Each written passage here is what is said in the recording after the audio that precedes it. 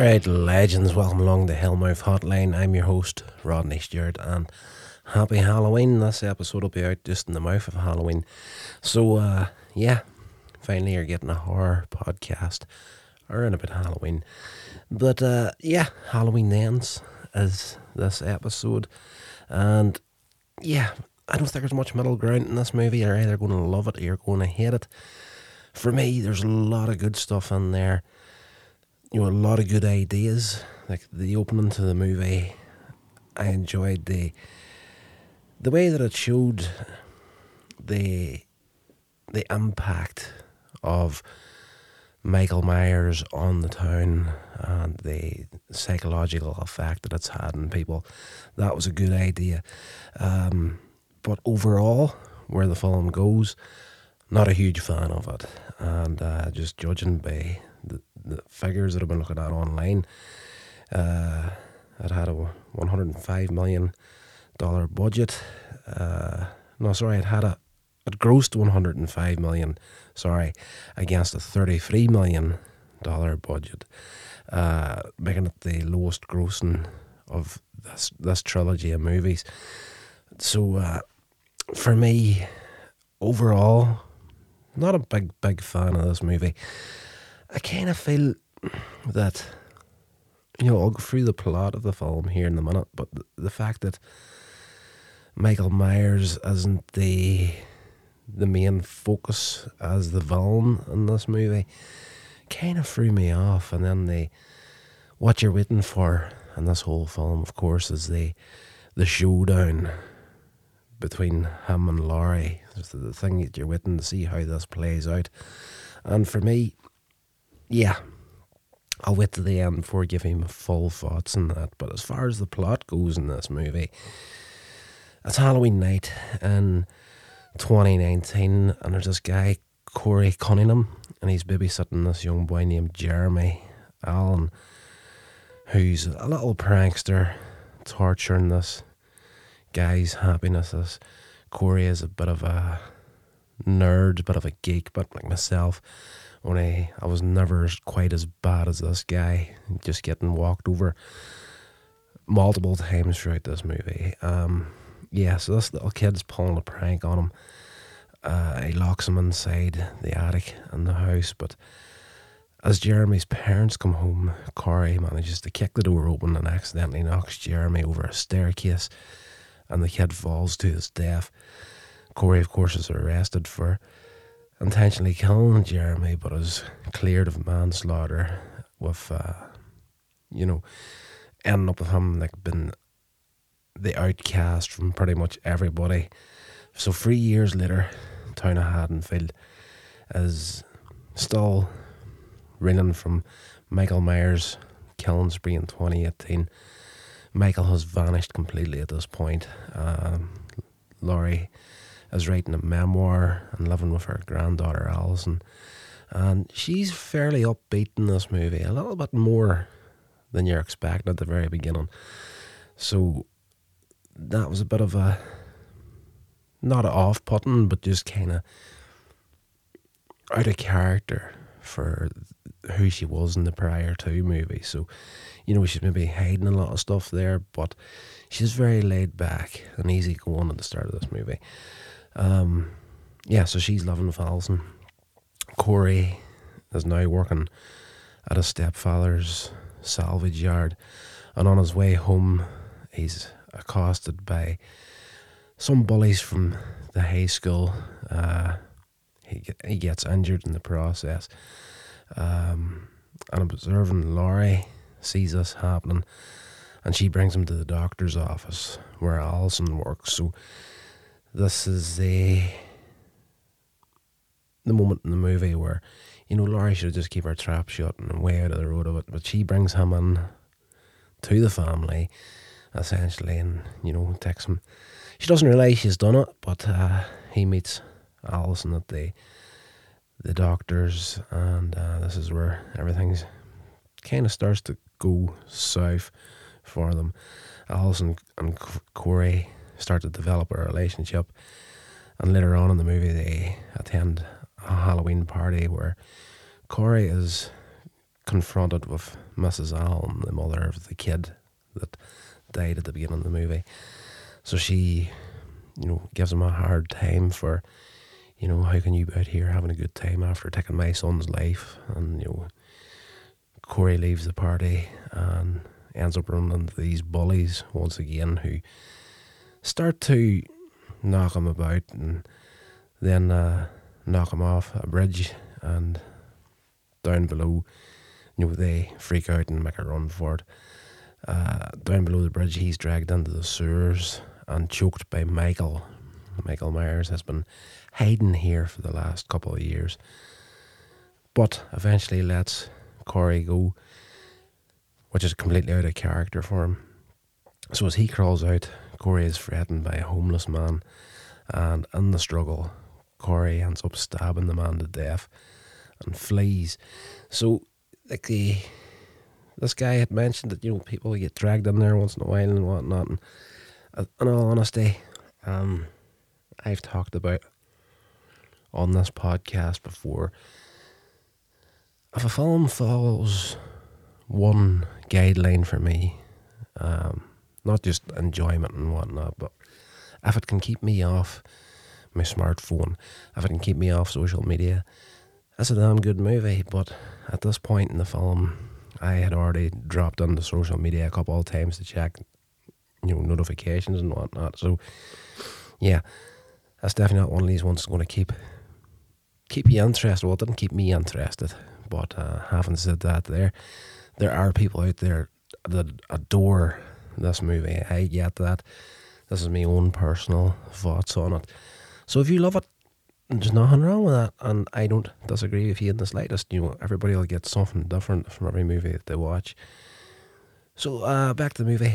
At a dinner date, Alison's ex-boyfriend starts harassing her, leading Corey to later lure him to the sewer to be killed by Michael.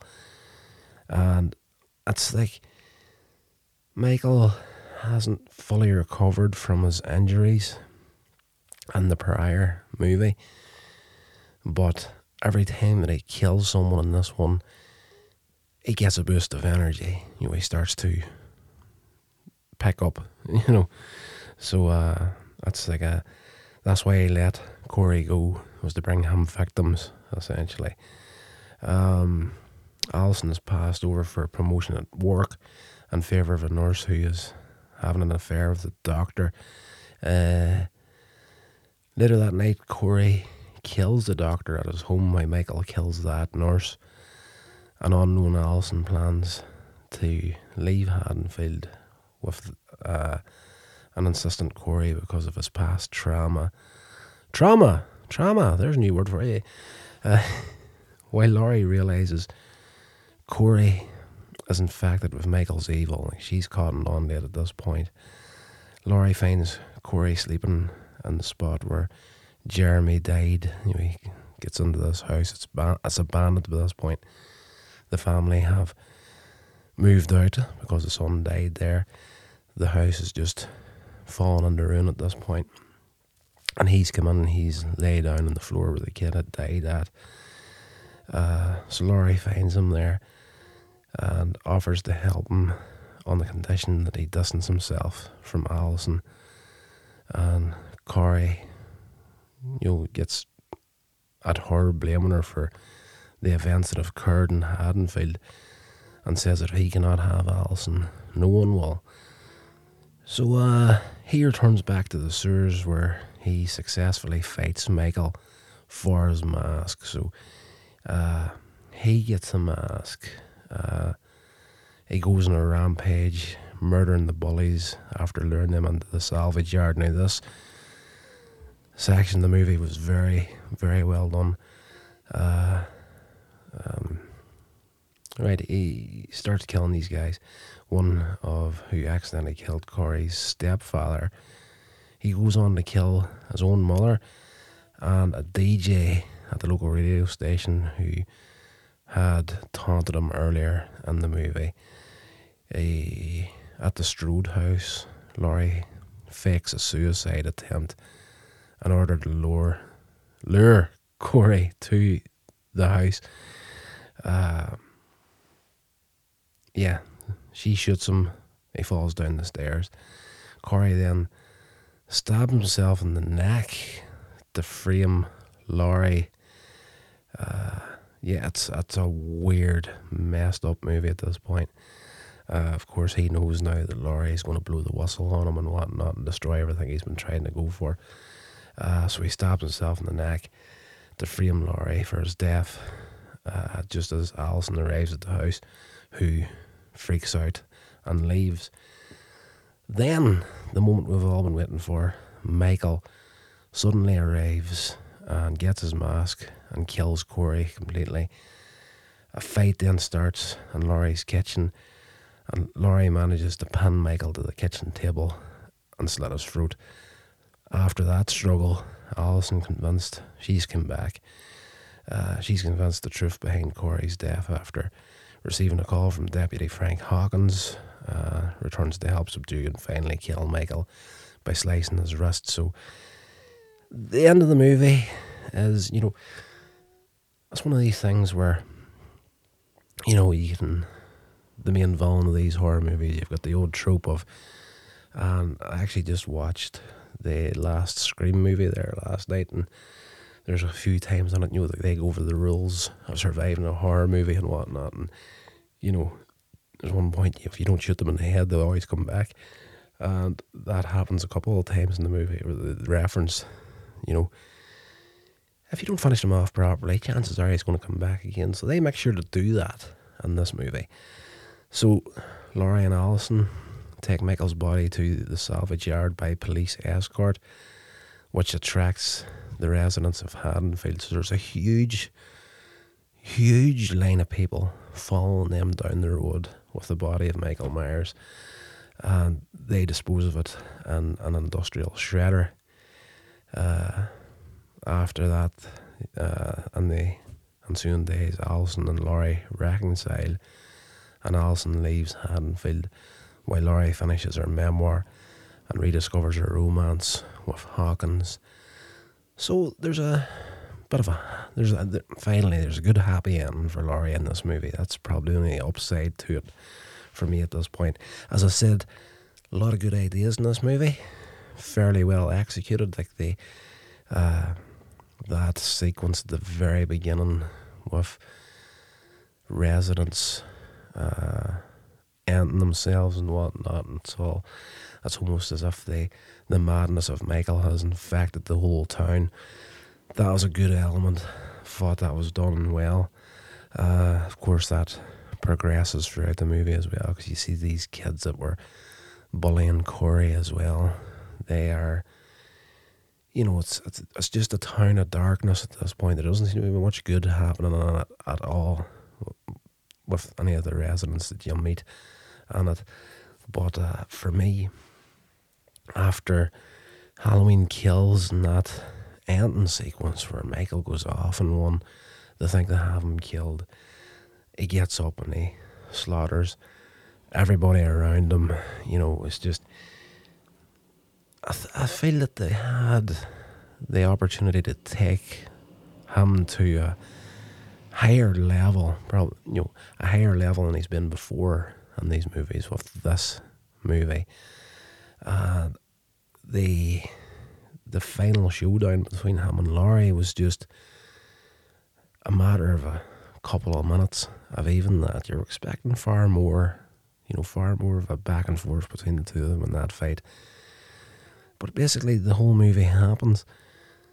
Michael starts getting stronger with each kill, of course. But then he turns up at Laurie's house after been disappeared for 2 years. Nobody knows where he was at. He shows up and there's not much even shock in the reaction. Oh, there's Michael again. And they fight, and a couple of minutes later they have him, her and the granddaughter have him not just subdued, but they have him murdered. So really not the climactic fight that I was hoping for in this film. But it is what it is, I suppose. But again, as I say, if you love this movie, God bless. So, that's pretty much it for the film right there. As far as any of the production notes that I've got my hands on, let me see. Alright, of course, this was. Right, it's. John Carpenter described the film as a departure from its predecessors. That's a flippin' understatement if I've ever heard one. After being delayed by the pandemic, principal photography took place between January and March of 2022, with reshoots taking place in mid-2022. Premiered at Beyond Fest in LA on October 11th, 2022, was theatrically released in the United States on October 14th. The film started streaming on paid tiers of Peacock. It received mixed reviews from critics who criticised its focus on the new character, Corey. I agree, 100%. This movie should have been... again, I like a lot of the ideas in this film, but it was too much of a departure. They quite easily could have took the best ideas from what's in there and forget the whole Corey thing and more or less concentrate on the final confrontation between these two characters. That's the whole point of this film, was to finish it off in this trilogy. It's always been, for most fans, like the film has departed and done it. The film franchise, has departed and done other things throughout the years. But when you think of Halloween, it's always Laurie versus Michael, So I feel if they had just concentrated it on that aspect a lot more, it would have been a much better movie. But for that, after all these years here, you've been told, finally we're going to get a Halloween movie where Laurie and Michael are going to face off. He's finally going to get defeated for good. You're expecting a heck of a lot more, and you didn't get what you wanted, really, in this movie. Like, again, that was just too quick at the end where they fought each other. It's... The critics generally deemed it as a disappointing conclusion to the trilogy. So let's look up reception and see what it gets. It says here that is those numbers even accurate to the numbers that were at the top of this? I feel that something was just not right there. Let me see. The film grossed 105 million.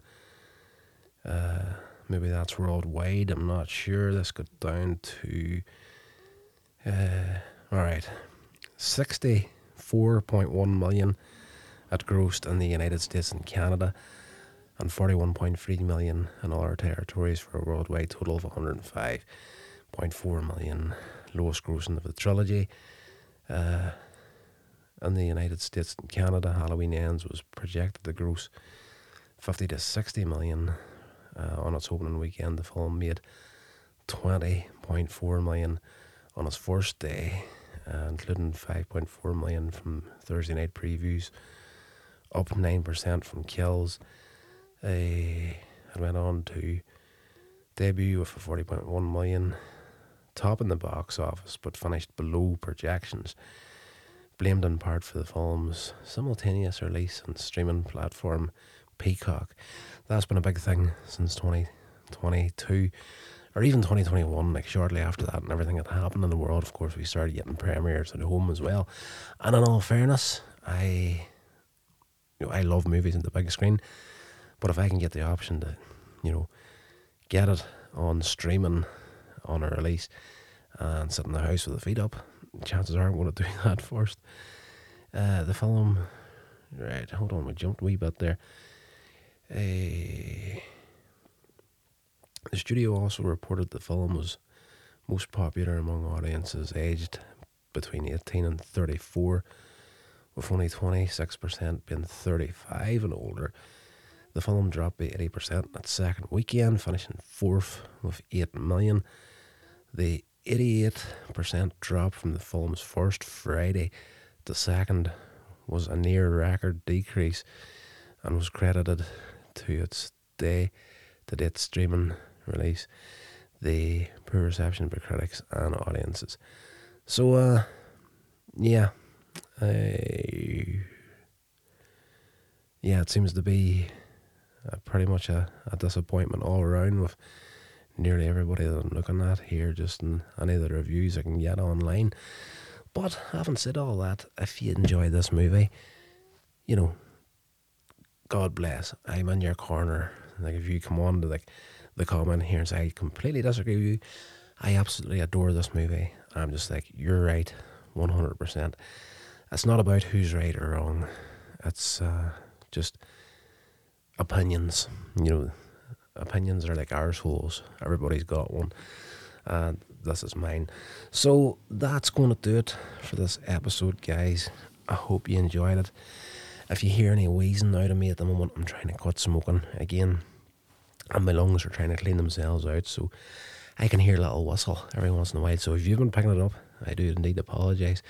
So until the next episode, guys, I hope you stay safe, and once again, happy Halloween, and I will talk to you in the next episode. This has been a production of Coins Age Media. Thank you so much for listening.